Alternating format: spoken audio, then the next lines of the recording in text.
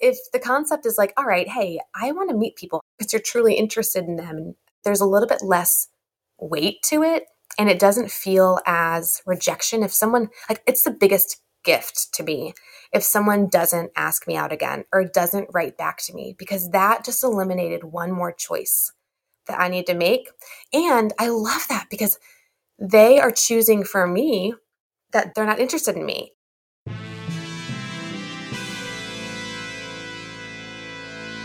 Thomas Edison, Richard Branson, John F. Kennedy, Mozart, Michael Jordan, Will Smith. That sounds like a list of highly successful titans in a variety of vocations. Why is it that we rarely hear that they have or had ADHD? And you know what we hear even less about? Serena Williams, Emma Watson, Mel Robbins, Whoopi Goldberg, Agatha Christie, Erin Brockovich, Cher. Yeah, the successful women navigating ADHD. And that's exactly why I started this podcast, ADHD for Smartass Women. I'm your host, Tracy Otsuka. I'm a lawyer, not a doctor, a lifelong student, now a coach. I'm also the creator of Your ADHD Brain is A-OK, a system that helps people like you figure out what they should do with their life. And we're here today to talk ADHD, your strengths, your symptoms, your workarounds, and how you proudly stand out instead of trying to fit in. I credit my ADHD for some of my greatest gifts. And you know what? I spy a happier life for you too. So without further ado, a shiny new episode is starting now.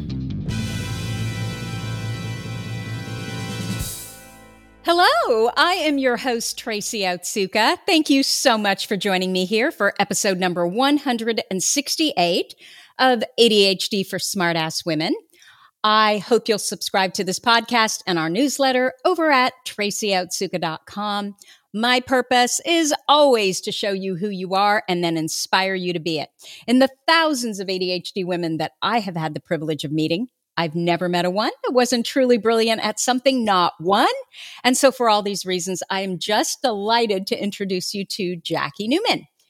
Jackie is by trade a business strategist for a large financial firm focused on organizational psychology and a licensed stockbroker. In her free time, she is an improv comedian, a passionate dog mom to Maple, her talking sheepadoodle. We're going to have to talk to her about that.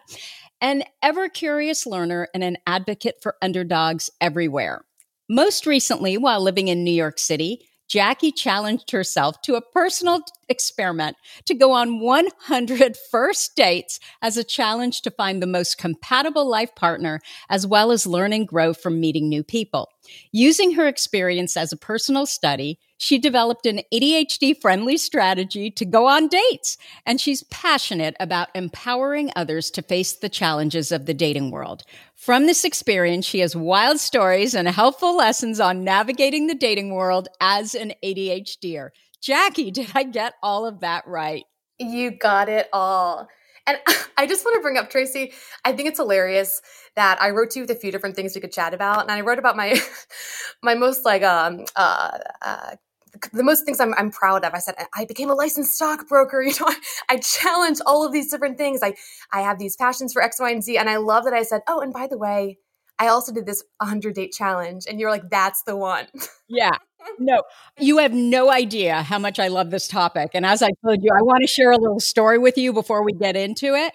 But I expect that, look, you're going to make us laugh. So I promise we're going to get there. But you know that I always have to start with the ADHD diagnosis because I think it gives us a frame of reference and some structure around who you are. So is that okay? Yes, absolutely. So let's start. Tell us your ADHD diagnosis story. Yes. Well, I am 34 now, and 2 years ago, right after the pandemic, I really dove into understanding my ADHD. I'd always actually suspected that I had it ever since I was younger, and I actually got tested when I was 15 or so, and they said, we don't think you have ADHD. They actually put me on Concerta, And then they asked me if I could tell a difference. And I didn't learn till later that a lot of times us with ADHD can't see trends. So Wait. Hold on a second. So yeah. your doctor put you on Concerta to see if you have ADHD? So this is interesting. She did a test for me, and in the spectrum, she said, this is a category that says, no, you definitely don't have it. This is a category that says, yes, you do. She said, you're in the category that's maybe, but she said, likely we don't think you have ADHD. But because you're in that maybe category, I'm happy to give you Concerta because maybe you're not showing on our tests here. Does that make sense? Yeah. So she thought maybe, and yeah, but still, right? I've heard this more than I'd like to announce. Like I have a few friends who've talked to their GPs who've given them meds without diagnosis or just saying, hey, does this help? Which, yeah, I think it's a solid point. Well, and it's ridiculous that you try one medication and if that doesn't work, then that means you don't have ADHD. I mean, 20% of us medication doesn't work at all. And for, I don't know what percentage after that, some meds work, some don't, right? Totally. That is silliness. I don't know about when you were 15, but when I was 15, I couldn't tell you the last time I, ate lunch. I couldn't follow a trend. Emotions are so high and low. Who's going to prom? Who's not? Like all these wild things, I feel like, in the concept of do your attention symptoms or whatever is most difficult for ADHD. And back then, I don't think I understood it at all. So what did they do? Did they ultimately, when your doctor said, okay, it's not ADHD because Concerta doesn't work, did they diagnose you with anything else? No, they kind of dropped the ball because I went to them, no doctors. So I'm that case of women, people who I had emotional support from my family. And I did pretty well in classes when I tried and cared. And for better or worse, I had a little bit of people pleasing in me. So I wanted my teachers to know I was trying. So all that to share, I slid through for most of high school and even college. I had some bumps in the road that looking back seem obvious to me. I even wrote a 25-page research paper. Get this, Tracy. I wrote a 25-page research paper on ADHD. I majored in psychology in college. And the research paper was the death of me. I remember being like, I'm never going to make it out alive. This is insane. This is so hard. And it never dawned on you as you're studying ADHD that maybe this was what was going on? Well, I was like, I related with it. In psych, you read all these studies, and I don't know if you've ever taken a psych course or like listen to some, okay. And you're like, oh, that sounds like me. But then you're like, okay, all of these sound like, where's the spectrum of, we all have a little bit of this, right? But now I know, oh man, I read Sari Solden. So 2 years ago, I'll flash forward. 2 years ago, I read Sari Solden's Women with ADHD book. And for anyone who hasn't, have you read it, Tracy? I have. What do you think about it? I think it's a great book. I always struggle, and I really like her. And I think Sari Solden, she's got ADHD, right? Yeah, I think so. She's one of them. Yeah. And so I really respect what she says. I just always look for something, I look for more strength focused. Yes, got it. Information. Oh, but I love think she's that. brilliant, and I so respect her. Yes, and maybe it was the intro for me, but that book's, I found this group on Reddit called ADHD Women. And if you haven't been there, honestly, like they were kind of my original group that helped me understand, how to thrive. And somebody said, this book changed my life. And I read it, and there's a middle part of the book. You just, honestly, if nobody wants to just skim through it, just read this part. And it's 5 pages of common traits for women with ADHD. And it's everything from sensory sensitivity. When you walk in the mall, you get overwhelmed and tired because of these lights. Or totally, you hate shopping because it's just too many decisions. Or but you love fashion. Little small intimate boutiques. Yes. Expensive intimate boutiques. Oh my gosh. What's that? Stitch Fix, I think, was made for us. Like the concept of like send me stuff and I can decide if I want it or not. Right. Send it back to you. I love all those concepts. But yes, all of those things. And I highlighted 50 out of 52 of the traits. And then I just brought them to I found a local ADHD specialist. And I was like, I have ADHD. And they read through them and they just like confirmed it. And I was like, I kind of feel like you need to advocate for yourself a lot now. But that being said, that's the big picture of my ADHD story. So again, it was something that was going on during the pandemic that brought it to a head? Yeah, I'd gotten a new job a few months prior. So actually a month prior to the pandemic, I got a remote job. So I'm going to be remote either way. I was living in New York City, and when the pandemic hit there, it was it was a lot.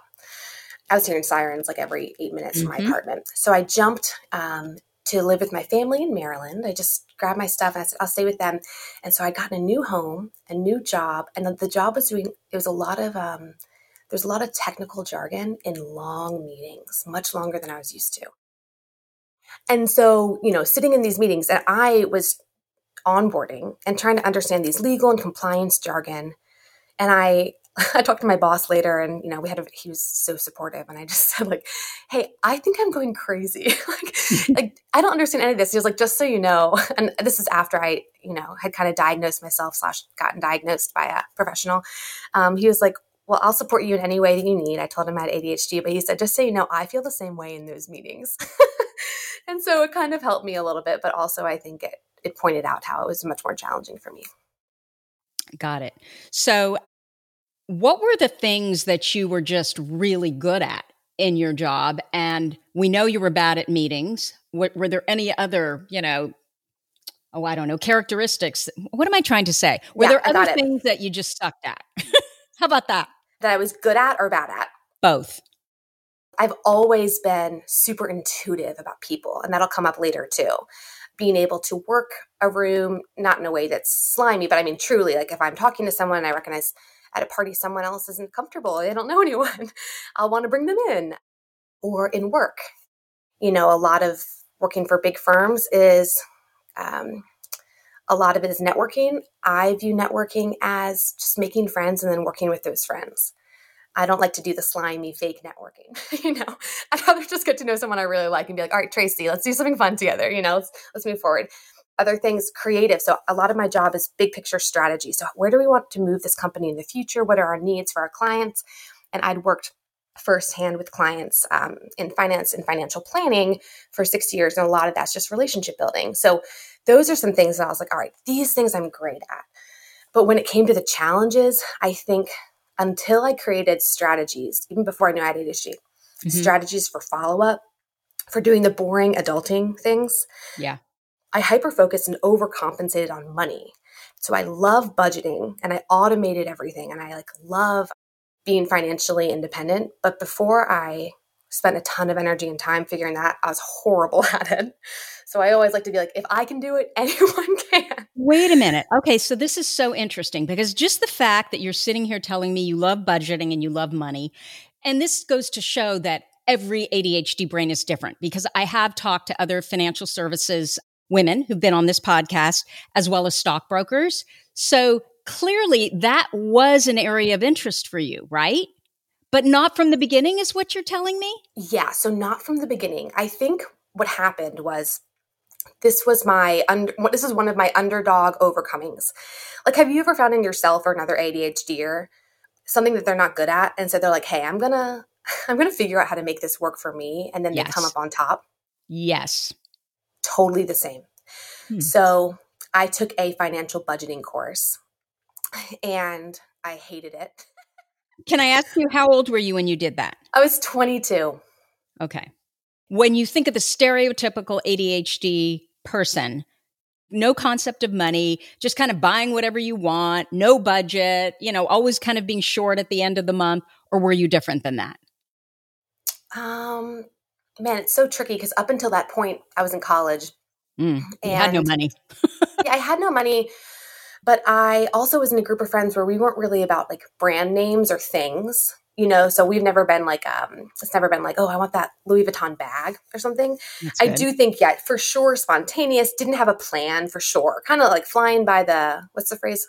Seat of your pants. Seat of your pants. I have a friend who uses the wrong terms all the time.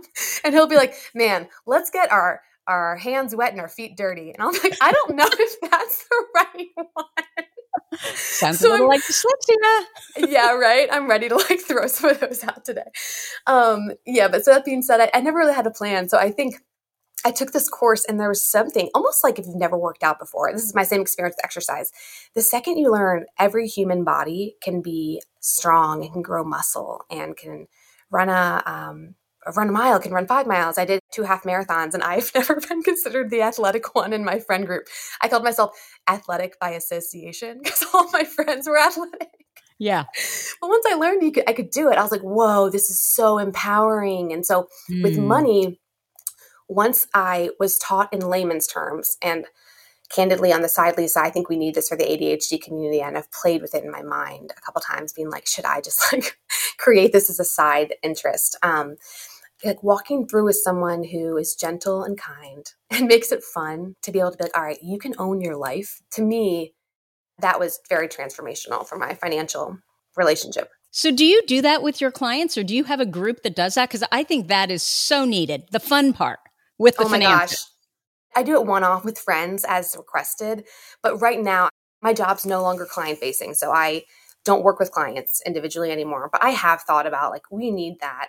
I think about myself when I was younger, and I think about my nieces and just like women in the community who could be empowered. So to be determined. I'll report back if we start something. This. I will sign up. Yeah, great. Right.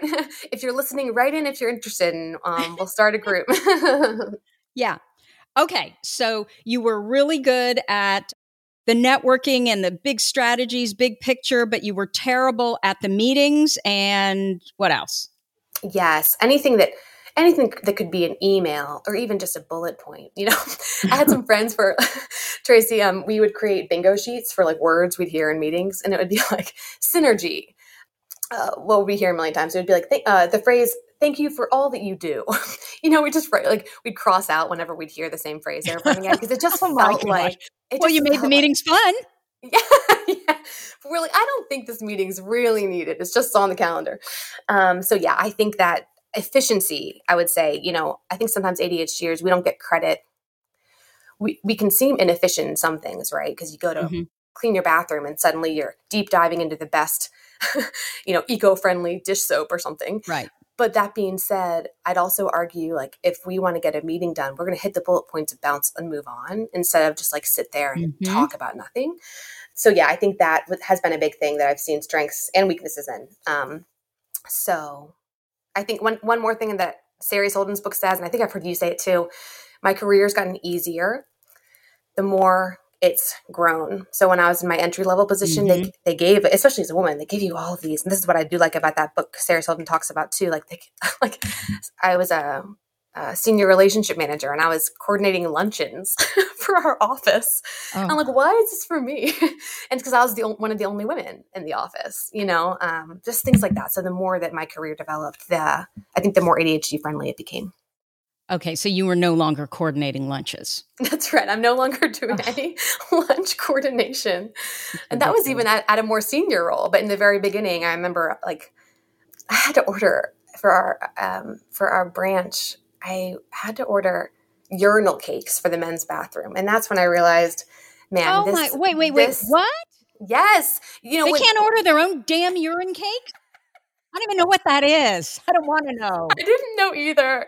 Essentially, it's just like when you're ordering supplies for the office, you get chips, you get coffee. But then for men's urinals, they have these little like air fresheners they put in the bottom. I don't know who names them cakes. Who named these so offensive? Cakes? Some man. Let's call it a cake. Oh my gosh. I'm done with that. I'm all for women not doing that kind of stuff. Yeah, absolutely. So what has changed since you were diagnosed? Oh my gosh. I was just talking to my partner about this. I think the major thing for me is I didn't know I was in denial with the things that were hard for me. And then coming out of denial, I think that the phrase loving yourself means so much more because it's not loving. I think that I loved the idea of myself before, this fun loving, throws great parties, good for hard conversations. But I don't know if I really knew the Jackie that has a really hard time with some stuff, right? Feels the feel super hard. I watched a commercial, I remember a few months ago. You know what it was? Actually, it was the Muppets version of Scrooge. It wasn't a commercial. And the little mice go, "Please, Mr. Scrooge, we don't have anywhere to sleep. Can we have some money?" And he's like, "No." And I was like, "John, I don't think I can watch this. This is so sad." Yes, exactly. And John was like, it's, first of all, it's just the Muppets. And second of all, like, this is good. It's showing real life. And I was like, that is so sad that that's in real life. Like, there are children, it just hits hard. So loving yourself, for me, loving myself means more when I'm also loving the parts of myself that are hard or that are, they're not perfect all the time. And it's honestly given me such a healthier approach, I think, to everyday enjoyment of life. And just, for me, truly accepting and loving myself, which is going to be a lifelong journey, is actually the key to my enjoyment of every day, of my being a good daughter and worker and partner and dog mom, whatever those things might be. And why isn't worrying about the little mice who have no home a good thing? Oh my gosh, absolutely. Totally. I was thinking the other day, have you ever thought this? Like, how would our perceptions of ourselves be if everyone thought this way? Like, it was not, there was no such thing as neurotypical. Like, this was typical. Yeah. No, we'd be in a much better world. I think so. I think you're right. Okay. So let's talk about what it was that I really wanted to talk to you about. So I have a daughter who's between college and law school. And she wanted to make sure that she really wanted to be a lawyer. So she's working as a paralegal in New York City right now. Oh, awesome. She's 23, and she regularly talks about how much the dating scene sucks. Oh, my gosh. And I don't get it. She's charming. She's very irreverent, super smart, well-read. In fact, this might be one of her biggest mistakes. When she goes on a date, she asks the guy, what are you reading? And if they don't read, she's like, no second date. Unless she does give a pass to guys who say they have dyslexia or ADHD, as long as they're learning in some way. Oh. So I told her about you, and she said, that woman is insane. I can barely make it through one date. 100 would literally kill me. And so, I told her this for a while now, that it's just a numbers game. And so I want to tell you a little story. So back in the day, this was even before email. I had a friend who was 9 years older than I was, and she was one of those women who was negotiating deals at the Ritz in Paris before her 30th birthday. So really accomplished professionally, but really struggling personally. I think she was 32, when we were friends, and I think she was on her third divorce. So anyway, I suggested, hey, let's put a personal ad in a San Francisco newspaper. And I had been dating someone seriously for a long time, and I ended up breaking up with him. And so I was just dating these other guys, but I knew I was going to go back to DC to do my master's in law at Georgetown. And so I just wanted someone smart and fun to go do things with, right? I had no interest in a long-term relationship. Mm-hmm. And so long story short, my friend ended up moving to Florida, and I was like, why not? It's all set up. I didn't know, of course, I was ADHD, but I'm just going to do this. And again, this was way before online dating. So it was really unusual for anyone to think of such a harebrained idea, right? I love it. So I love it. I posted, it was in the Bay Guardian. I posted this ad, and I got over 150 responses. Granted, I was 23. I was a lawyer. I had passed the bar at that time. But oh my gosh, the quality of guy that I got was 1,000 times better than who I had been meeting in person, or frankly, who I would meet in a bar. Well, other than I got one guy who was in prison. I had, and oh my God, you should have seen his envelope. He had you could tell he was an artist. The poor guy was probably ADHD, right? It was all this colored pencils, these beautiful art that he had created. But anyway, so I had a Harvard professor who sent me his book. I had a CEO who sent me photos of himself on his yacht, and he was looking for someone to travel the world with. And then there was the Garden Variety Stanford and Cal graduate students, right? I had never been in such a position of control. And it suddenly dawned on me that this was just a numbers game. It was marketing. But in my case, it was like friggin' shooting fish in a barrel. But remember, I didn't want to meet anyone serious, right? Because I was leaving. So I met this one guy who was irritating the hell out of me, because every time I went out with him, he got even better. And I was just like, thinking Dr. Jekyll and Mr. Hyde, and I was waiting for the other shoe to drop. I didn't want to like him, and I was mad at myself for liking him. So by week 2, I knew I was sunk. I knew he was the one. And this was in March. So I went back to Georgetown in August, and that following October, I proposed by flying a plane over Singing Beach in Manchester, Massachusetts, and it trailed a banner that said, "Rich, marry me, love, Tracy." And we were sitting on this beach, and there was a group with one of those instant Polaroid cameras. I think they still sell them. And Rich hadn't responded to me. And so they asked Rich, "So what did you say?" And he's like, "Of course, yes." And so they snapped this picture of us that we still have and, gave it to us.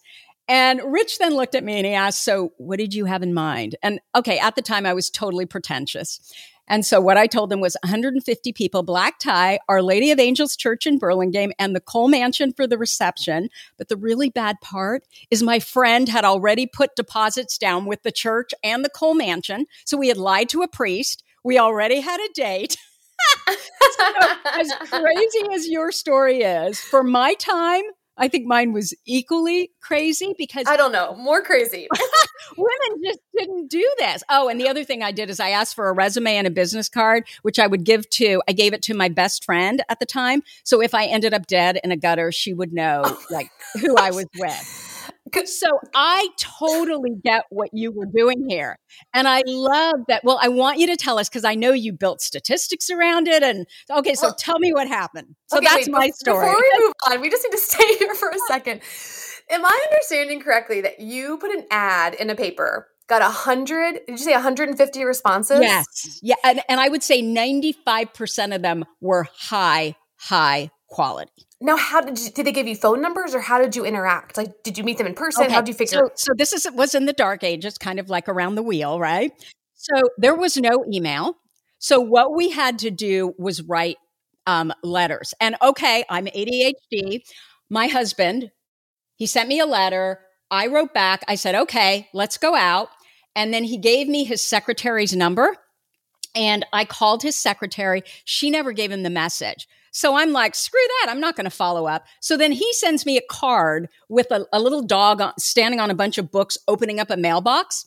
And inside it just says, "I'm waiting." And then he writes in it, "If you're interested, please let me know. Otherwise, I would appreciate a response that you're not." So, I mean, he basically was just very like boom, boom, boom. And this is my husband. My husband is the complete opposite of me. He is so good at follow-up. He's still, like, you will appreciate this because, stockbroker, he will lock himself in his office every Friday and make 50 calls. He literally, and he can have a 3-minute phone conversation.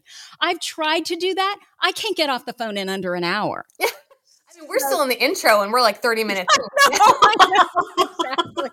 But I want to point out really fast, Tracy, like the fact that you had all of those responses, and the fact that you additionally, well, also one thing you said that his secretary didn't give him the message. I know I don't know the story, but I wonder if his secretary had a crush on Rich because she didn't pass along the message that you were interested. It sounds like you're very successful in your prime. And the whole story and the concept of you flying a plane. Yeah. You went over it so quickly as if it was normal. Flying a plane over with "Marry Me, Rich." Is it like those old school signs that you see sometimes like on the beach now they'll have advertising? The banner. Yeah. And it had my gosh. Art, and then Tracy. But let me tell you why I did that. That's amazing. And this is so ADHD. So I knew my husband, my boyfriend at the time, I knew he wanted to get married. I knew he was going to propose to me. But I figured he was probably, because he's rich. And this is what I love about him. He is not like crazy. He's rich, his name, or you mean he's rich very well? No. Well, yeah, I thought he was rich, but he's not. He's just rich. Okay, just clarifying.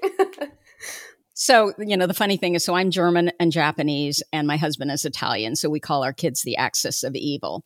But, but no, the reason I did it is I knew he would propose, but I also knew he would do the traditional thing, right? Mm-hmm. It would probably be at a restaurant. He'd get down on one knee. And I was just like, first of all, I don't want to wait until then, because then I would have missed the window of opportunity to get married in the fall, because I knew that there was only 1 day or 2 days left to be able to get married in the church I wanted, which is where I was raised in that church. Of course, we didn't go to church after that until my kids were born.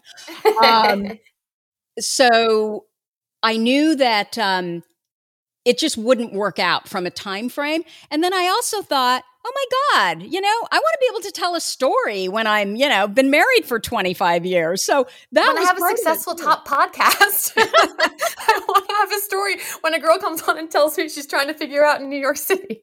Yeah, exactly. So I never, I don't think I've ever talked about this on the podcast, but it's awesome. Yeah. And obviously I've never met you, Tracy, but I've listened to a ton of your podcasts. So I feel like we've hung out before. The concept that you are a go-getter and people have said, Tracy, how do you have your stuff so much together? And you're like, no, I've got my own things. But the fact that you can cultivate this podcast, have it become so successful, keep it going, you have the gumption in you. I'm not surprised at all that you also flew a plane over top of Rick, asking him to marry. It's on brand for you. Well, and it was so ridiculous because keep in mind, I was a student. So I had very little money. I had no business spending money on that, right? But I just knew Sounds like that, us. Okay, if I'm going to do this, I'm going to go big because go big or go home, right? Totally. My favorite money quote, and I use this for dating and other things, are cost is only an issue in the absence of value. Right. So if Rich said no, then that'd be a bummer on that cost. Or if it was, if I said, Tracy, I have your kids, I'm holding them kidnapped for 10 grand. You'd be like, no problem. I don't, even if you didn't have 10 grand, even if it was someone who was a college student, they'd make it happen. But if I said, look at this crappy t-shirt I got from St. Petersburg that somebody spray painted and I spent $5 on it, it's 10 grand. You'd be like, no, I'm not going to pay for that because it's not valuable probably to you. Unless you love those St. Petersburg t-shirts. And I don't know that about you, Tracy. Right. Well, right now, especially not, but yeah. Well, that being said, St. Petersburg, Florida, just to be clear. Oh, okay. I don't know why. That was my ADHD random thinking of a random city. We can. Okay, so tell me. Yeah. Okay, I want to know, what were you going through at the time that made you think that dating 100 guys in New York City, which that's just a hard feat in itself to find 100 guys you'd even want, to go out with. Yeah. Well, I also will point, I moved from a smaller town. I lived in Knoxville, Tennessee for college and I worked there. So I lived there for about 10 years, and dating in a smaller town is totally different than New York. So for anyone listening who's doing the dating app world in a town that's smaller, it might not translate one for one. But I moved to New York City, and it's this combination, it's this trifecta effect of, one, I study psychology both professionally and personally. Professionally, I study how to create a healthy organization where we don't have Me Too movements. We have strategies so that, an organization's healthy and making money. And then people love working there and having you. But on a personal level, I study all of those things for individuals. Just for me, how do you create, I'm just interested in knowing, how do you create the most satisfying partnership? My parents, so psychology is one. Two, my parents have this super healthy relationship. I mean, they love hanging out. They're very independent. They have their own hobbies, but I've walked into the kitchen where my mom's crying on multiple occasions, but she's crying because she's laughing so hard at something that she and my dad are talking about. It's cool. And a lot of my friends, I'd say more than a dozen or 2 dozen times, I've had friends meet my parents and be like, whoa, I didn't know you could just have such a healthy partnership, really like your partner after that long. Lovely. Yep. Yeah. So it's great unless you're the daughter of those people and you're like, I have to regularly check myself and be like, hey, no one starts that way. You grow into that. But that being said, I think that what exactly, by the way, what my daughter says. She's like, I'm never going to find dad. There is no dad. And that is what kind of puts her in the hole. And you're basically saying the same thing. Oh my gosh, me and your daughter should hang out. Bring her on the podcast. Give her my cell phone number. We'll chat. You can be our dating coach. Oh my gosh. I don't know. We can be buddies on it. But that being said, yeah. So I essentially moved to this really big city where, and I just recommend if you have a group of friends someplace, I think that's an amazing place to date because you already have all of these similarities in your humor and your values, but I had friends here or there in the city, a couple girlfriends from high school, but they were, New York's so big. And I remember, you said your daughter lives there now. And did your son go to school there? Yeah. So my son is in London as of today, but Oh my he gosh. lives in New York too. He's at NYU, but he's on spring break. Awesome. Was London where you said that you put where did you say you put the ad in the paper? Oh, no, San Francisco. San Francisco. Okay, my bad. Yeah. I was going to say, watch out. Don't let him read those papers. I misheard. So I moved to New York and I didn't have a group of friends there. And I wanted to, meet people, but also I was interested in learning more about what creates a healthy relationship. I'd had one serious relationship prior. And, as a student of psychology, what do we know about data? The more data points you have, the more accuracy you can have, right? So I read a book by a now canceled comedian that I won't mention his name, called Modern Romance. And what he'd done is he hired a bunch of, I want to say they were Harvard or Oxford PhD psychologists. And he wrote the humor of the book, but they found a bunch of data on dating. And essentially, one of the conclusions they came to was nowadays you can meet more people than ever. It used to be a small town. Yeah. Let's say there's 5 eligible bachelors. And let's imagine, for compatibility for you, there could be one that's a 8 out of 10 compatible to you, one that's a 1 out of 10, one that's a 6 out of 10. And maybe that 8 out of 10 already is with somebody else. So your best bet's going with a 6 out of 10 compatible, right? And so his book just says, now we have more availability to go to any college we want to. We can we can buy things from any country that we want to, right? We can do all of these international things. But additionally, with dating, you can leave your little small town and date in the internet. You can date someone from anywhere. And so the study has found that there's a higher likelihood of higher compatibility and satisfaction, but there's more work to get there.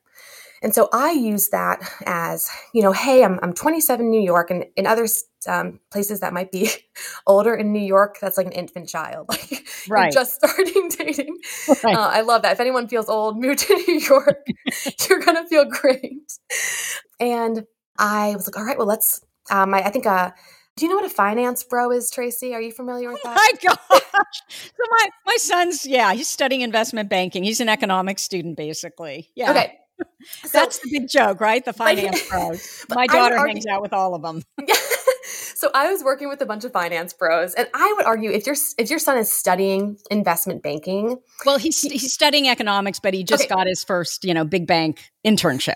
Yeah, so he might be doing, I'm assuming, like the research aspect of it. Does that sound familiar to you? Is he understanding, or is he doing more of the sales, the people aspect? Okay, so he wants to do the people part. Okay, so a side note, if anybody's looking for a job, ADHD, there are a ton of men specifically, because it's 90% men, but they want more women. So it's a great time to get in. A ton of men with ADHD, either diagnosed or undiagnosed, in financial sales, in financial planning. Well, okay. Yes. So this is going to be a long ass podcast, but okay. So I want to tell you something that is fascinating to me. So he interviewed for this internship, 870 students around the country. They gave 3 offers. He struggles with math, although he's really good at like basic math. He's one of those computer kids. Mm-hmm. So, he doesn't have, I shouldn't be telling this, but he doesn't care. He doesn't have the best grades. And he's also not part of Stern, which is, I guess, where most of the finance bros come from. He's part of the College of Arts and Science economics department.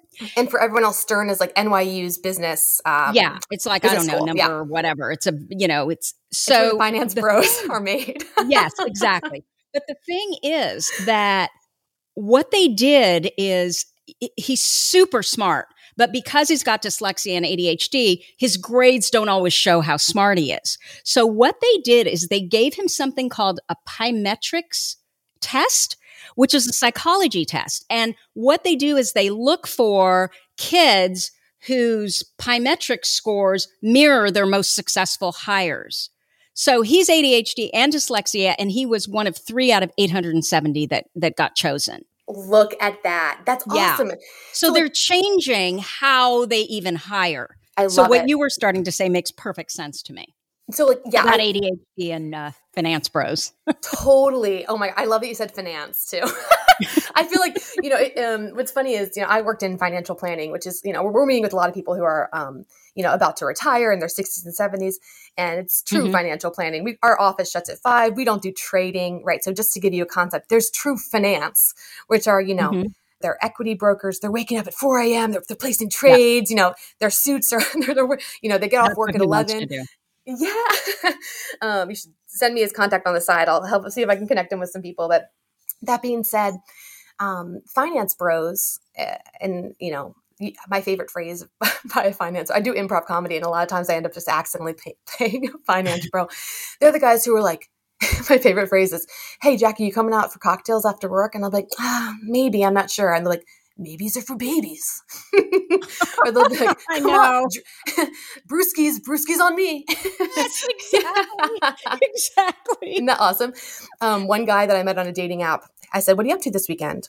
And he said, "Hanging with the horses." But then he sent me a picture of that really nice car. It's in a Maserati that has like a horse logo on it.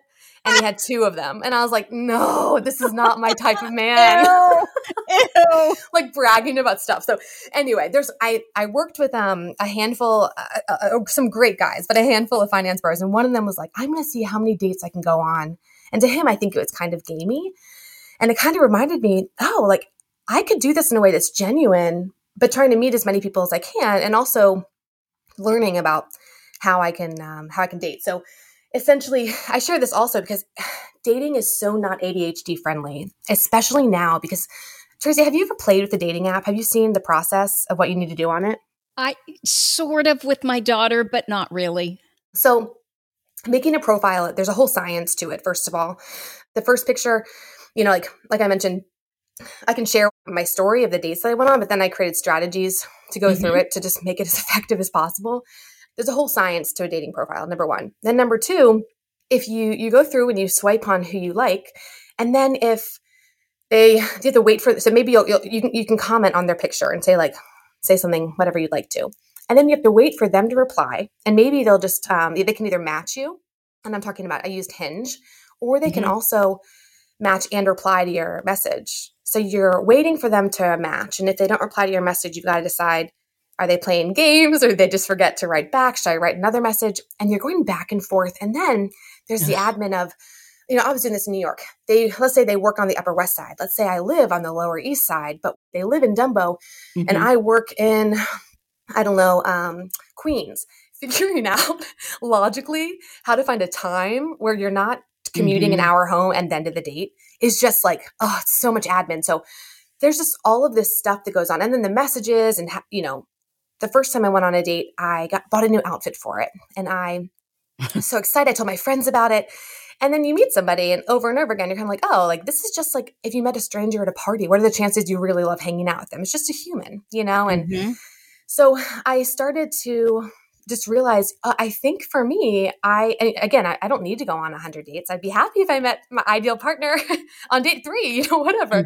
But I think that would be a fun way to challenge myself because it's not fun to set up dates. It's a lot of admin work. And so, the more you do it, probably the better you get at it, right? Exactly. And the better you can figure out someone quickly. So I learned questions to ask that could tell me about their character really early on. So I didn't have to date them for 3 months and then find out, they were seeing someone else or something like that. They wouldn't go with me. Yeah. So you kind of get, it's just like anything, just practice. And I think it's not talked about a lot, but it's so hard when you're single. It's almost like exercise. If you don't have a personal trainer, we spend all this money on personal trainers to become fit. Someone who holds us accountable, who helps us. We tell them on hard days. We spend money on meeting with experts for our career, right? We hire people to help us figure out how to set up our resume, how to get a new job, but we don't have that set up for dating. And statistically, dating or who we end up with as a life partner affects our life satisfaction way more. And so this is the inspiration for, I created an Instagram, the 100 date challenge. And it's slowly growing, but it's essentially like, how do we create a group of women where, hey, like your single friends or your dating friends might be bored about hearing about these questions all the time. But how do you create a little bit of a community to be like, hey, he didn't pay for my date. Is that rude or is that okay? And depending upon the context, it could be one or the other, right? So there's so many different questions and plays, and this topic honestly could go on forever. But that being said, I did have a series of very interesting dates in the beginning that I'd love to tell you about. Okay, but before you do that, so actually, no, you do that. And then because I want to know about like, what were the questions that you started to ask kind of rotely? And did you actually create a spreadsheet as you were, that you'd come home from the date and you'd put in all this information? Or like, I need an overview. I need to know where we're going. Well, yeah. Do you want me to talk about a couple of the examples first and then jump into that, or the other way around? Whatever you want to do. Okay. So I'll tell you about a couple, just for you to have context for who we're going on dates with. A lot of the 100 dates, and also I'll mention, I think it was at this point, it's probably over 100. I was in New York for 6 years. Mm-hmm. I went on over 100 dates. And in that time span, I did end up dating about 6 men. So I had 6 boyfriends in that time span. And so it's about 2.5 years of meeting people. And so like maybe 50 dates per year, give or take. But there were times when those 6 boyfriends, did you meet them exclusively through this process? I met most of them through dating apps, but one of them I met through an improv class I was in, and another one I met through jury duty. Oh, no. No, wait. Okay. Let me take that back. That's a date that I went on. I did not, he was not my boyfriend. Okay. Yes, but the rest I'm just going through. Yeah, the rest were through dating apps. Mm-hmm. Okay. Yeah. So I would just say the majority of these dates were, a coffee or a cocktail. And I always recommend to set up plans after your date so you're not there forever, because that's ADHDers. Tracy, could you imagine meeting someone that you're not romantically interested in, but you're just like interested in them as a person? So I always try to set boundaries for myself. And I tell them ahead of time so they didn't feel rejected. I was like, I'm making a late dinner for my roommates tonight. Or, I have an improv show I'm going to. And they were always honest. They were true. But one of the first dates I went on was actually one of my first boyfriends in New York. And it was wild. He was English, Tracy. Mm-hmm. And we set up a double date for the first date. He said, I'm coming to, I didn't know if he was from New York or not, because I'm coming to New York for, this is me reading his dating app text. I'm coming to New York with my best mate. I'd love to take you on a date. Do you have a friend that could come? So we set up a double date, and I was just smitten for him. And he didn't kiss me at the end of the night. And he texted me that night and he said, I'm gutted I didn't kiss you, which is such an English phrase. Meet me in front of the Rockefeller tree tomorrow at 4 p.m. So there's a big, the big tree in New York. Mm-hmm. So I met him there. I waited for him, and he walked towards me and ever so sweet, like put his hand by my side and gave me the sweetest kiss in front of this Christmas tree. And you can imagine, Tracy, I was just like smitten. I was like, oh my goodness. And then I had to go home for Thanksgiving, and he said, if I cancel my trip home, can I take you on another date? So like, this is me. I moved to New York 3 or 4 months prior, and I was like, this is insane. Like, these are the insane things that happen when you go on 100 dates. You're just going to have every once in a while a wild one. He came back, we went on more dates, and then decided to be exclusive. And then he ended up flying me to England for Christmas. And he like had some castle that he was like, let's, we can like, we did a tour. We stayed in a castle. Like, it was amazing. So he had some castle. Like, my friends were like, did this really happen? And I'm like, absolutely. Like, the whole time he worked for Google, I was like, is this real? So, I think that's one of my more wild stories is, the English guy that flew me to England, and we dated for like 2 or 3 months. But in that time span, got to go stay in a castle in England. Well, and you would have never had that experience, but for the fact that you were like, I'm going to try something different. Absolutely. And not to mention, I think there's something I learned from that too, which is, I just have so many, well, I'll come back to all of the different tips and tricks that we come to. But Another date that I went on includes like a lot of them were just normal guys. I'd have one drink and we'd both kind of be like, oh, I don't know if there's chemistry here, or there would kind of be those eyes where he'd be like, there's not chemistry, but do you want to hang out later? And I'd be like, no, I'm going home. But I had one where a guy told me on the first date, and this one's kind of creepy, but he told me he was diagnosed with antisocial behavioral disorder. Oh, geez. Have you heard of that? Yeah. It essentially just means like a sociopath. Yeah. Yeah, and I'd studied. Why would you tell someone that? So it's interesting. I'd studied it enough to know that it doesn't necessarily mean he's dangerous. And there's a lot of really interesting like podcasts on this, but it just means like he doesn't have empathy, and I think he really wants a partner. So I think that he was being really honest because he was like, "Hey, this is who I am," but I just don't think I'd experienced that one in a small town. Well, and I wonder too, is that really what he had? I mean, diagnoses going rampant. I mean, I know it's a little odd to me that he would. There's something not quite right, because if he was truly antisocial, wouldn't he not tell you that? I mean, I'm not familiar with the diagnosis well enough to speak on it verbatim, but I will say I love psychology so much. I took off my dating hat and I put on this is like the best episode of Unsolved Mysteries. And I stayed there for like 3 hours, and he asked me 0 questions and just told me about his life. And it was like better than watching a TV show. Later, my best friend was like, "You are insane." And I was like, "I won't do it again." But I learned a lot. Was it just a lot of trauma? For him, yeah, he had some really hard stuff growing up, but also, it was interesting because he'd just come from firing a couple of employees, and he reminded me a lot of my boss at the time, which is actually, I was trying to solve this mystery of this really cruel boss I had. And I actually learned from him, like, this is the way he thinks, timeliness was make it or break it for my boss. And I learned, there's some things that are way blown out of proportion in his mind. And this is one of them. And so I just learned to be like super punctual for my then boss. And he then started to like me. And I was like, what? Anyway, so all that to share. Yeah, kind of bizarre. But just a handful of just like strange experiences. I went on a date with someone who worked for the Museum of Natural History, and we got to he took me inside to all those secret spots that you see in like that Ben Stiller movie. Yeah. And, is that it? Yeah. The Natural History Museum. And, and I love that museum. We sat on the roof and we had a picnic and looked out on Manhattan. Like, that was really cool.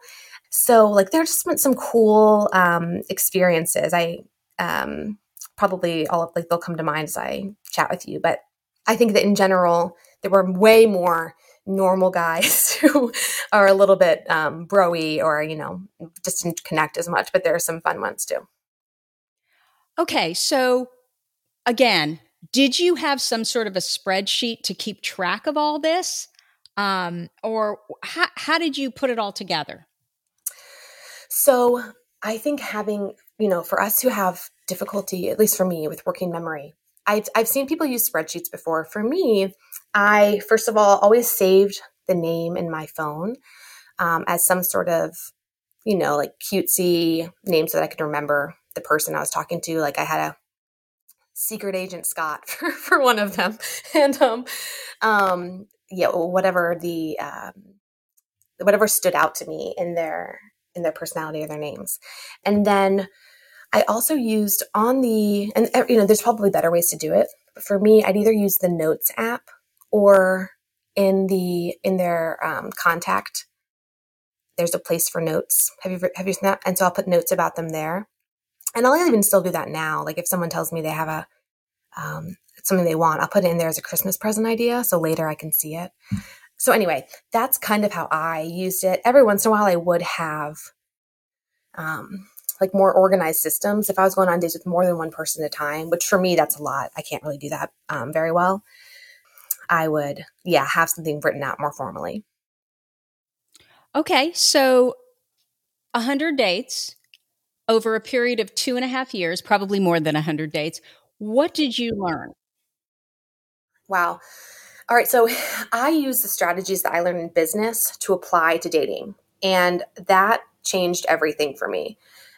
first and foremost, I would say figuring out, if I could have done anything differently, I would have gone back in the beginning and, meditated, gotten myself to a centered spot where I didn't have RSD or some sort of emotional up and down, and really spent some time thinking, what do I really want?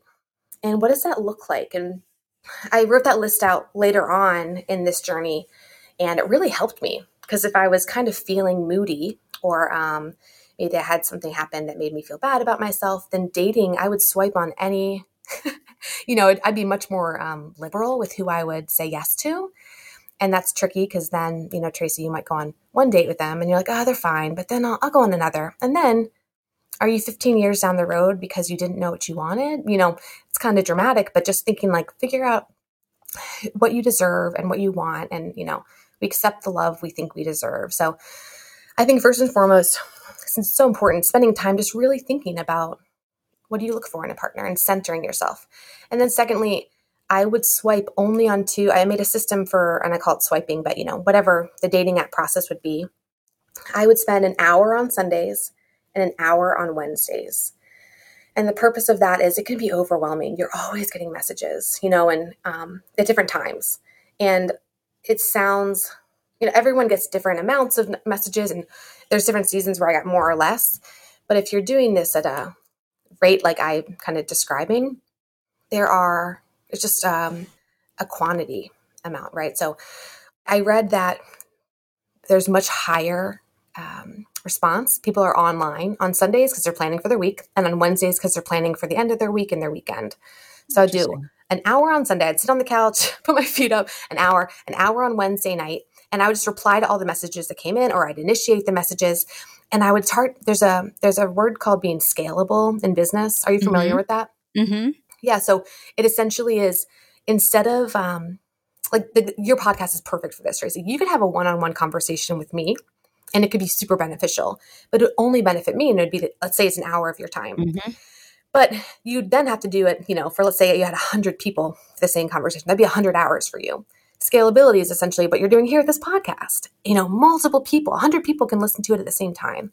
And so for dating, what I found that to look like was, I used to think it was ingenuine to write the same first message every time, or for me to wear the same outfit on the first date. But I realized later that's just a lot of mental effort that makes dating fatigue so common. And I would get tired a lot.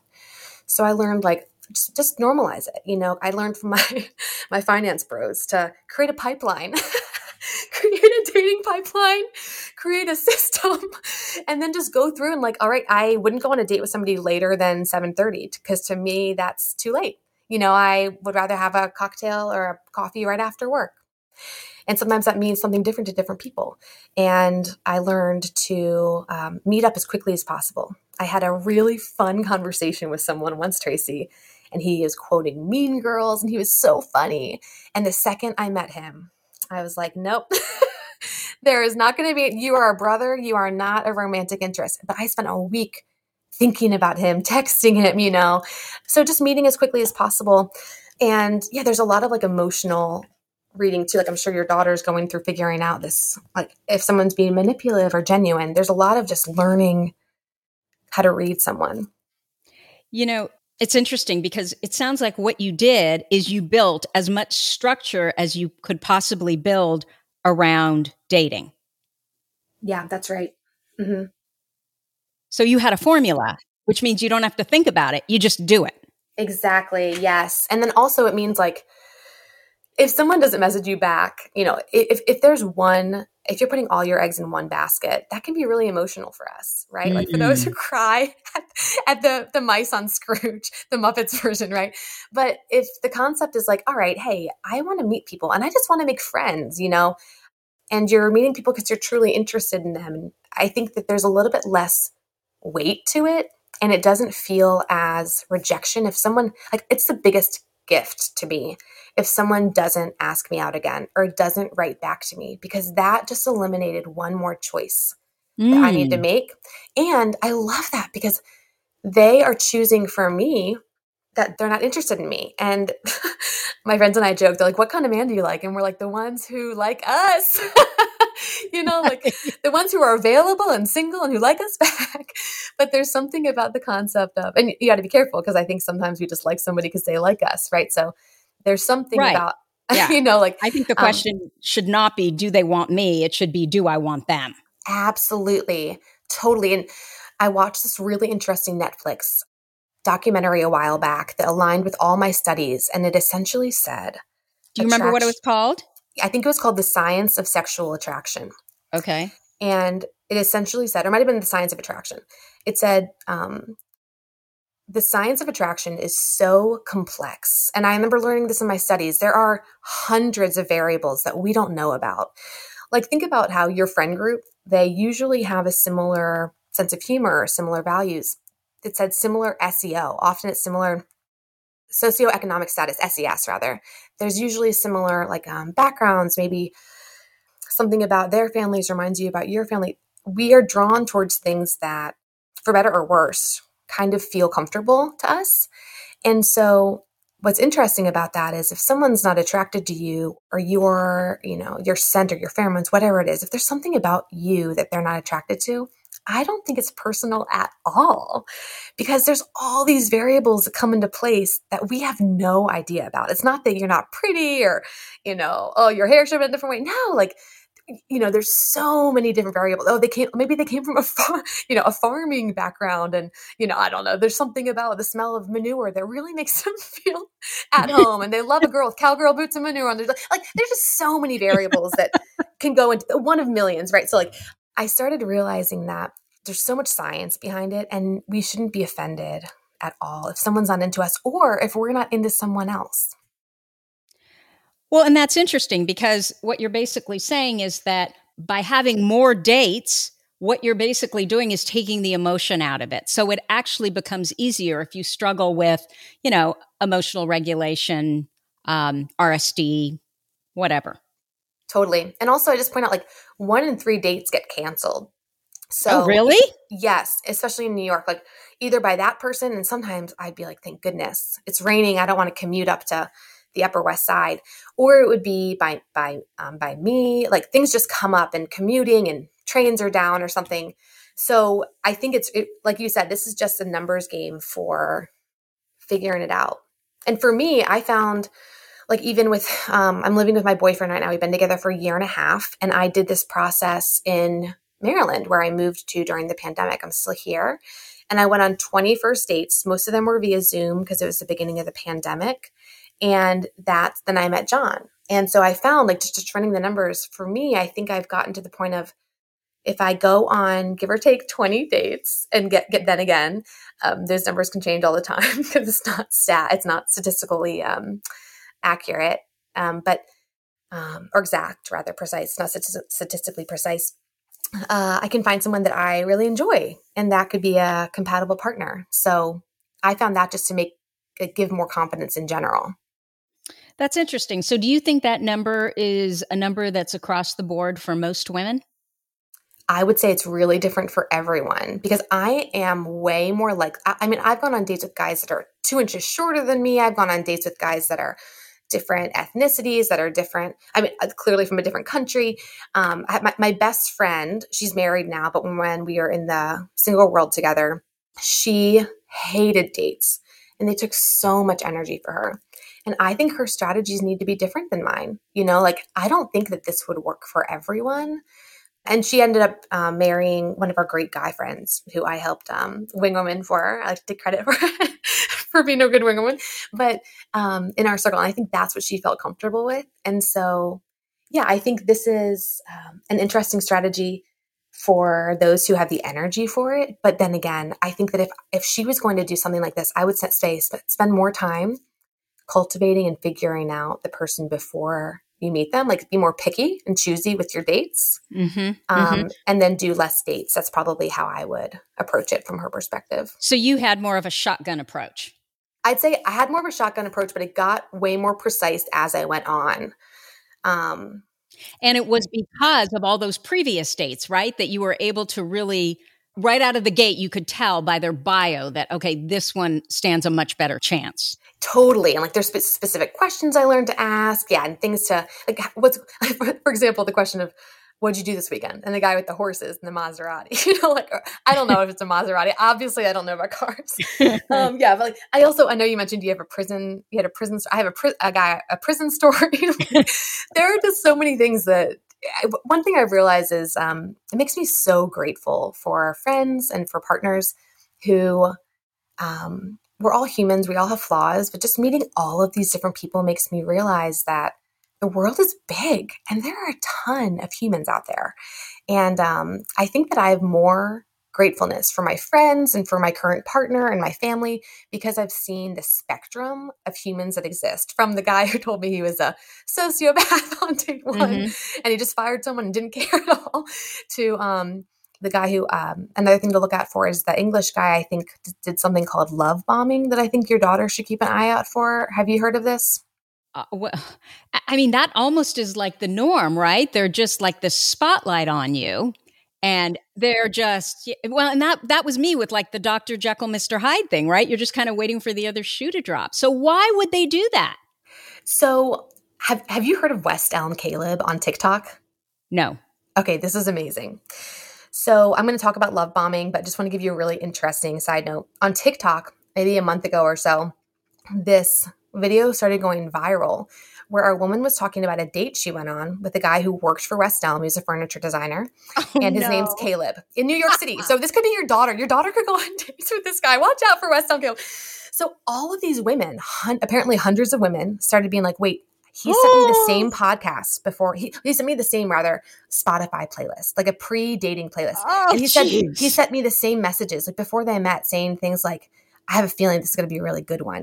Giving essentially, love bombing is an unhealthy, often sent by narcissistic response to overwhelming, like West Elm Caleb told the women everything they wanted to hear. He said everything that they wanted to, but it wasn't genuine. And so sometimes ADHDers do something that's similar, and it's just we're obsessed with something or something that's different. Love bombing is essentially the concept of, it's often done, like I mentioned, by narcissists. This guy, West Elm Caleb, did it to these women to essentially gain control.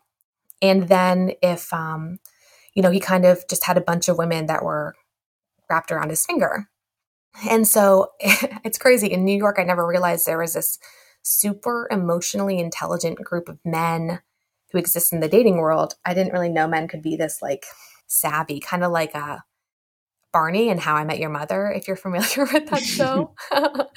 But so love bombing is something to look out for too. If something feels too good in the beginning, I want someone who's going to be emotionally healthy and happy independently. And if they like me, that's good, but it should come naturally. A little bit. I noticed with the English example, for example, all of that stuff came on way too fast. And looking back, I think that me now would be like, slow it down. I want to make sure we really get to know each other, if that makes sense. So, but check out West Elm Caleb on TikTok if you want to watch some funny and interesting videos, and tell your daughter to watch out for it.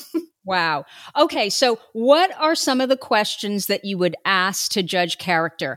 And did you have a series of questions before you'd even go on the date to decide if you're going to go on the date? And then was there a second series of questions for like the first date when you're actually there?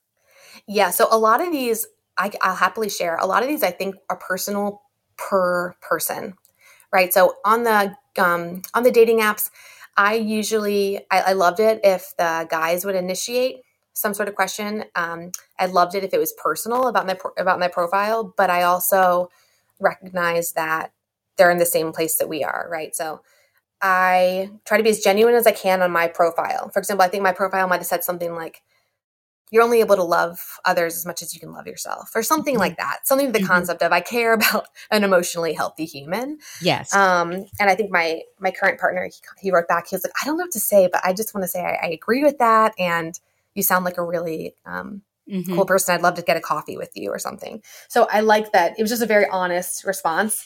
For me, before I ask questions, I look at their pictures to see, do they look like they are Getty Images and model? like I can't tell you how many like professional wedding pictures of a guy holding a Bud Light, smiling at a camera, like pointing, you know what I mean? Like very like, hey. It seems so, I tend to like men who don't have social media or who are quite personable and not very cocky. And so like my current partner's pictures were pretty bad. And I loved it. Bad pictures. Yeah, like look for ones like their guy friend took, and they're like, "This is great." That's not how he talks, but yeah. So there's something about like just looking for, I like to think about one of your good guy friends in your friend group, and what would they put on a dating app, and then think about what they would say, and would they be respectful? Would they be flirty in their first message? So I'm not really into the super flirty first messages, for example. So usually everything from like, you can use easy questions to get a lot of information. What did you do this past weekend? What are you up to for the holidays? What are you up for the weekend? It can be something really basic. But the fun thing is, once you're on that date, as ADHDers, you can use, I would use my personality that can ask random playful questions to get information to be helpful. Like, have you ever gotten a tattoo? And if they have a tattoo, maybe you'll learn something about them. Yeah, my tattoo says my ex-girlfriend's name. Or that I love Maseratis. Horses are the best. Yeah. And not the kind that are, that have four legs. So, you can learn. And one thing I did learn is after a cocktail or so, this is a little secret tip. After a cocktail, I found you can ask questions that can tell you more about someone's character on the first date that they might not tell you later. Mm-hmm. So everything from like, have you ever been cheated on or cheated on someone? And I don't really care about, their answer would just kind of teach me how they thought about cheating. Right. Or I could ask like, are you close to your family? Or that's a big one. Have you dated a lot of women? Or like, have you ever been in love? Like you can ask, or, can ask like, have you, if you could have any job, what would it be? You can ask playful questions. But I essentially was trying to get to the core of the human and figuring out like, later, if someone knows you, they might not want to tell you all these things. But on a first date, people are usually a little bit like, I might never see you again. I'll tell you. It's like the airplane theory. Like, when you're on an airplane, you talk to the person next to you and they know everything about you. Yeah, exactly. Because you think you're going to die. Yeah, or you're just lonely and a little bored for 2 hours. Are you covering, Tracy, that you fear airplanes? No, I'm just saying, I don't know why it is. Sometimes you can sit next to someone and you literally don't say a word during a whole 5-hour flight. And then other times, you become best friends. So it's interesting. And sometimes, like I often get on a plane and I'm planning on working. So it's just like, I put up the blinders, right? Don't talk to me. I want to get, this work done. Okay. So do you have a preference for drinks versus coffee? So I will say, if I get drinks, I'll only have one drink on the account of I can pretty much enjoy a conversation with anybody after 2 drinks. I'm a lightweight, but I will say that if I really want to, usually I'll take some time and be like, do I really enjoy this person, or do I just enjoy people in general and this person's chatting? I would do either one, but I normally only have one beverage, and I'd usually make a little quirky joke about it. I'd be like, I'm a 1 cocktail girl, or like I have a rule. I'd often say I have policies, and my policies. Yes, I have a lot of policies. And especially if a guy was ever, with 100 dates, you're going to get the conversation of, you want to come back to my place? I'd say, oh, I have a policy of, no, I can't do that. Or do you want to have another drink? Oh, I have only a one drink. Actually, I did read this in a formal like etiquette book, and it said it's proper for a lady to have 1 drink per location. And so I said, I have a 1 drink per location policy. And one guy said, well, let's go someplace else. And I was like, well, you got me. But if I didn't like him, I would have been like, no. And I've also learned you can say no to men if you smile and do it in a playful way so easily. Like that sociopath. I feel so bad. I probably shouldn't talk about him on this podcast, seriously. But he said, can we go out again? And I said, no, we can't. And he laughed he was like, what? And I was like, I don't think so. And he was like, okay. Like, I don't know. I think they're confused if you say it in a playful way. Well, and with humor, right? Yeah. Like, and again, like, it's not that I am like a special, super mega hot model in New York City. It's just when you're in New York, or when you're around so many people and you do this so many times, it just, I'm an average Joe, like I'm just an average person. But like at a bar, if a guy was ever trying to like, hey, you want to dance or something? And I was like, I don't think so. They always just respond really, like no one ever got mad.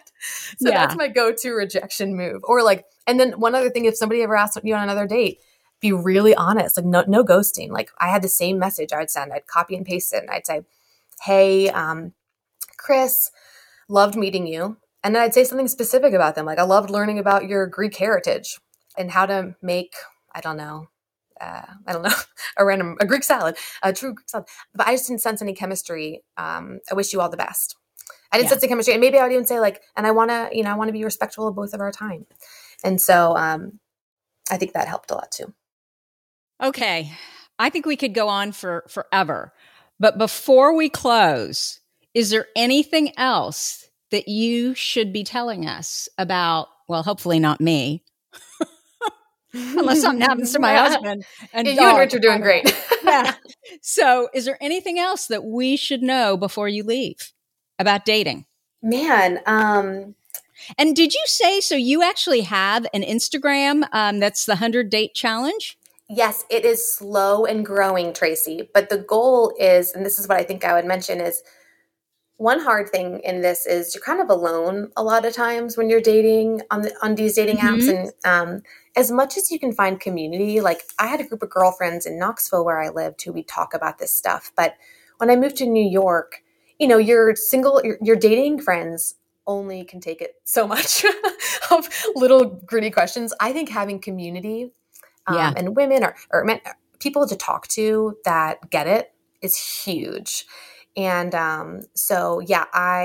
you're more than happy to join our Instagram community. And my friends and I have set up Zooms where we've just gone through, I'm not dating right now, but since I have a boyfriend, but we've gone through and just talked like, all right, hey, everybody gets 5 minutes or 10 minutes, share what's going on.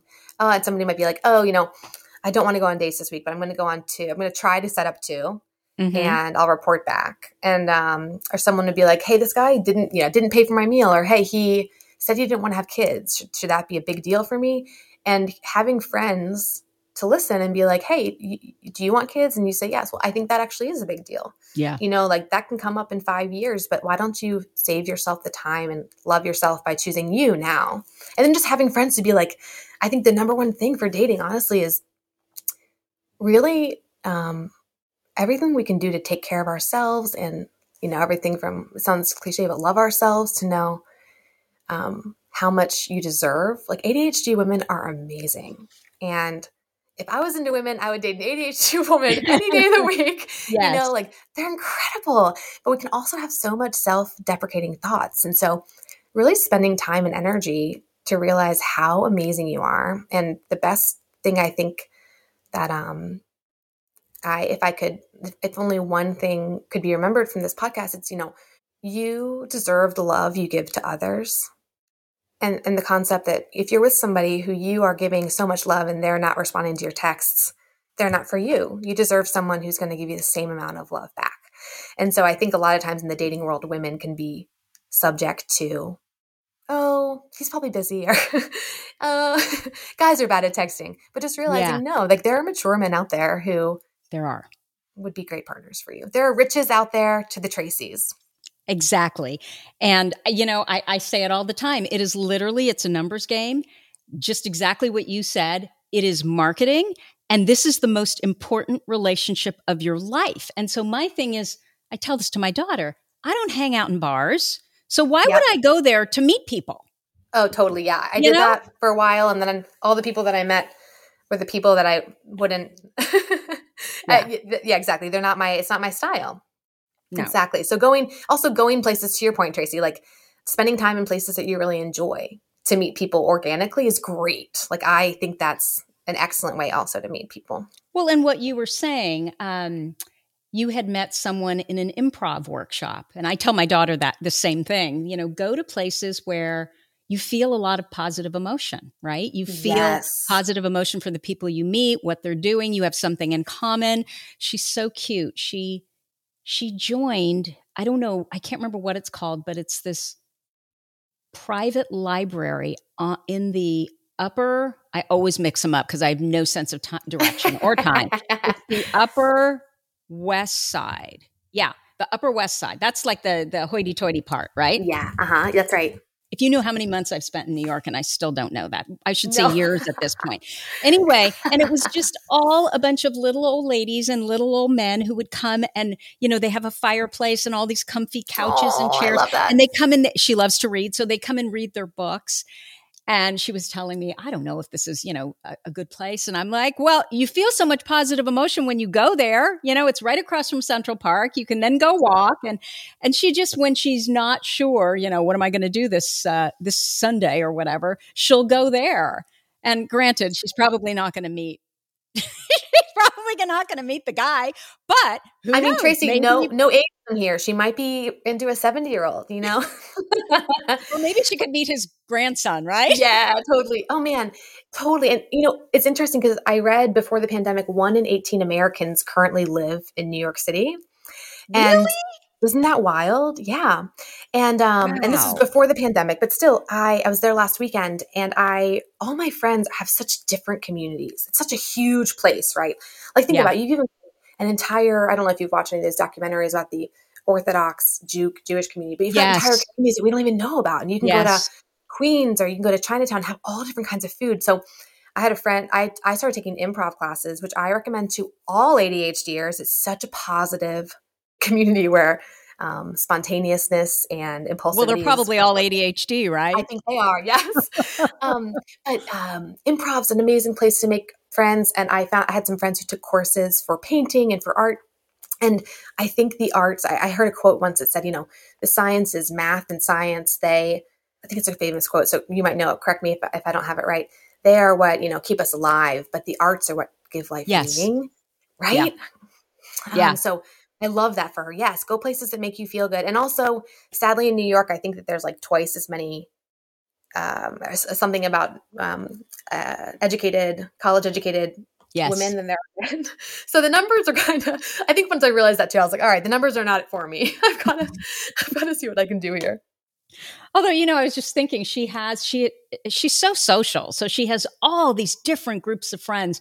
And one of the groups, so, she has her finance bros, but then she also has her comedy bros. And these are all guys who, they're into stand-up comedy. And so she'll go to their shows and they make her laugh, right? So she loves to be around them. So I think she's gotten much better about picking who she wants to spend her time with. Yeah. So I think there's all different kinds of people in the world. And I think, honestly, this experiment helped me realize how many kinds of people there are in the world. And I think it made me realize how amazing my group of friends are. Like, if you have a group of friends that are kind and supportive and they love you for who you are, and you're like, oh, I think as ADHDers, sometimes we can be, I don't know about you, but I can be a perfectionist. And by that, I mean, kind of wondering if there's anything that could be better out there. Mm-hmm. Feel that way at all? Yeah, always. Yeah. So we're like incredible problem solvers, but with that, I think it can, and I'm reading Brene Brown's The Gift of Imperfection, and it helped me realize, perfectionist doesn't mean that your house looks perfect. It means that you can see things and imagine what could be better with that, which is a super strength, but also it's a challenge, right? So I think this dating experiment has helped me notice, like I dated my guy friends in Knoxville before I moved to New York. And I was always like, I don't know, I wonder what else is out there. Maybe they could have a better job or be more cerebral and not as emotional, whatever it is. But looking back, I'm like, oh man, like if you have a group of friends that are good people, those people likely are one of the best places to start for finding someone who's a good partner. But that being said, if you're willing to learn and you like meeting new people, I think it's really cool to learn about. And I feel like I have a whole different worldview perspective from learning about other humans that are out there and what life looks like for different people. Well, and I think this is such an ADHD way to do it too, because you're absolutely right. We always have this fear that, every rock isn't turned over, right? And maybe I'm missing someone. But the reality of it is, I think when you get the right person, all of that stuff just goes away because it's the right person. I mean, as much as I literally wanted Rich to just go away because I was so excited about moving to DC and, all new people and, the seat of our government and, blah, blah, blah. And he just kept showing up. Right. And it only took 2 weeks. And I was like, crap, I'm sunk. So how did you know that? So I'm dating my current boyfriend. I've been together for a year and a half, and I'm curious, how did you know when when Rich was the one? And then also I do read on ADHD.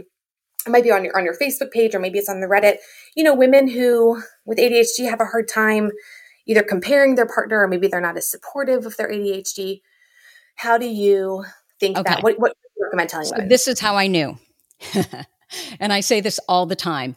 It was the easiest relationship I had ever been in. He was an adult.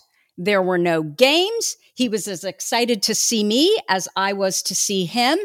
And there were no obstacles, right? He was emotionally really healthy, really present. He's 11 years older than I am, so he was more mature than, guys that I had dated in the past. And he loved everything about me. There was nothing that he would have changed. And that has gone on throughout our entire marriage, where sometimes I do things and I'm thinking, oh my gosh, I totally embarrassed him. What did I say? He doesn't even care. He doesn't even notice. And so that, I think, that's what really shifted my ADHD journey for me, was having someone that was always going to have my back, who loved me exactly the way I am.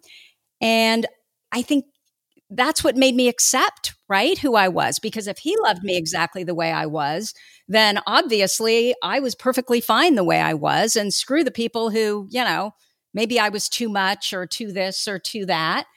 It was easy.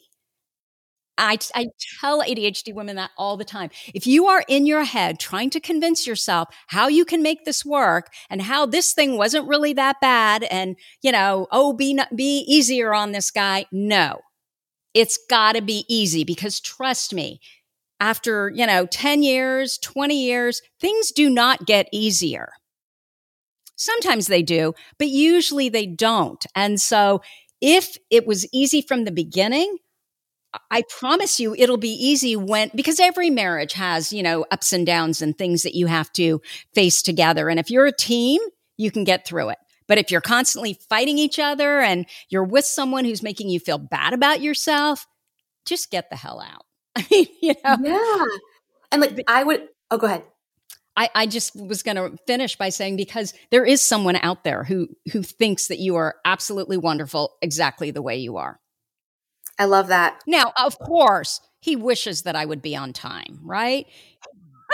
He wishes that he wouldn't go get in the car, and like 15 minutes later, I'm running around and I come out and I'm like, well, I didn't know you were in the car. Well, where the hell else would he be? Because, I got distracted. Of course, I'm sure he wishes those things were different, but he gets that I'm not intentionally doing this to upset him.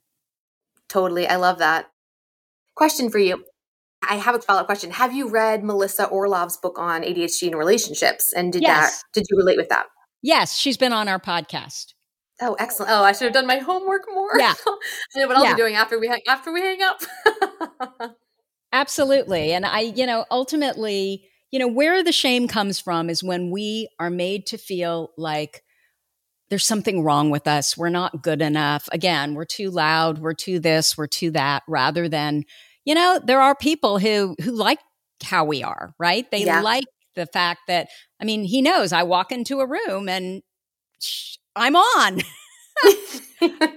But because I appreciate him so much and who he is, and I respect him, it also kind of tempers me, at times, to make sure that, because my husband is actually a type A, but when you meet him, you think he's not, because he is reserved. He's a banker, right? You think, he's reserved. He's not quiet, because he's one of these people that he can go into any room and talk with anybody, but he does not need to be the center of attention. And sometimes I think we do. And so when I am with him, I do make a point of kind of pulling myself back just a little bit to make sure that it's not always the Tracy show. Totally. Oh, I relate with that. Absolutely. And there's something nice about that partner that, it sounds like he has a give and take, where he doesn't call it the Tracy show, right? He enjoys you. He would never say that. Yes, I don't absolutely. even know if he thinks that, but I know that I can be like that at times. And so I'm always really cautious about, and I don't mean to hide your light. What I mean Hmm. is that give other people an opportunity to speak too. Totally. And there's a time and a place for everything, right? Like we literally are on the Tracy show right now and everyone loves it. We love it. Like we are Tracy fans. And so Aw. I love the concept of like I mean, of course Tracy, like you give a voice to the goodness in us that is the good part of our core, of our center, whatever it is. It says, hey, like maybe I'm not so bad, maybe this is a gift, maybe Yeah. I Maybe I'm can. really great, Yeah, actually. yeah, maybe the world's just kind of made, Hmm. in a way that makes it harder for me. I should change things around. So And it thank you starts for with giving your me a voice. environment and your primary relationship, your primary intimate relationship. It's all about its environment, right? Yes. I Hmm. mean, life is so much easier when you have someone that supports you without question, no matter what. Yes. He might say, and I can't even remember an instance like this, but I know if things were really out of control, he would pull me aside and say something. But I don't know. He just never feels like, anything I do is really that out of bounds. First, as I can tell you, some guys would. They totally would, right? I Yeah. mean, I'm a total feminist and that would bug me. I mean, would bug them and it would bug me too.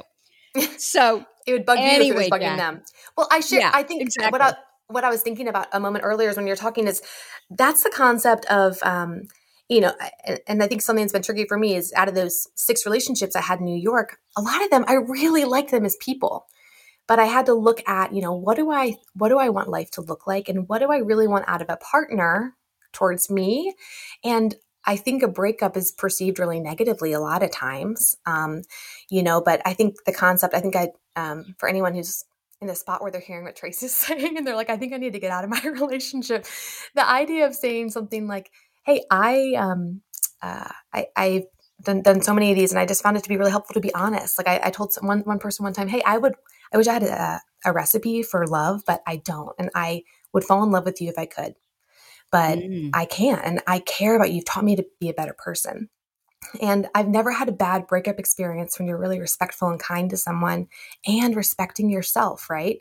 So the idea of, hey, like life's going to be long. Like you said, Tracy, my mom always says, life's long and it's hard. And you want someone by your side who's not going to make it harder, right? So I don't have all the answers, but there's some things that I think sound really right when you hear them.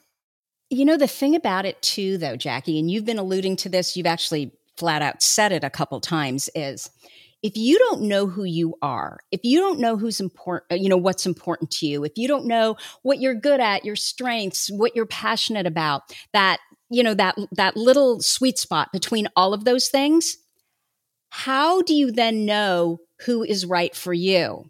I have had Yes. friends who are literally just got divorced and they want to jump out there and go and start dating. And I would say to them, what about if you figure out who you are first and what you want? And, they would be, hooking up, but not, my daughter always tells me that's the wrong word. They would be dating. They would Mindy be Kaling says, dating. is big H hooking up, little H hooking up, and then Yes, other H. Is it exactly. lunch? Is it a kiss? Or is it something more? Yeah. So they would be dating Yeah. these guys that were basically the same guy that they just got divorced from. Mm-hmm. And I'm Yeah. like, Right. and then I remember one of my friends said, well, can I do that? Work on myself while I'm dating this person? And I'm like, no, because, we find each other. So one broken person goes and finds another broken person, right? Half a woman Totally. attracts half a man, half a man attracts half a woman. So go work on yourself first because you're going to attract someone completely different.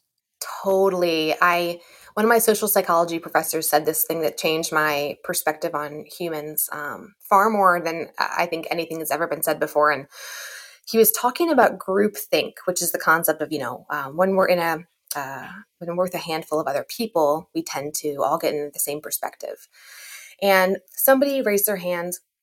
No, actually, no, I raised my hand. And I asked, when we're talking about, historical events like Nazi Germany and the Holocaust, are we saying that those soldiers were all either sociopaths or, narcissistic? Mm-hmm.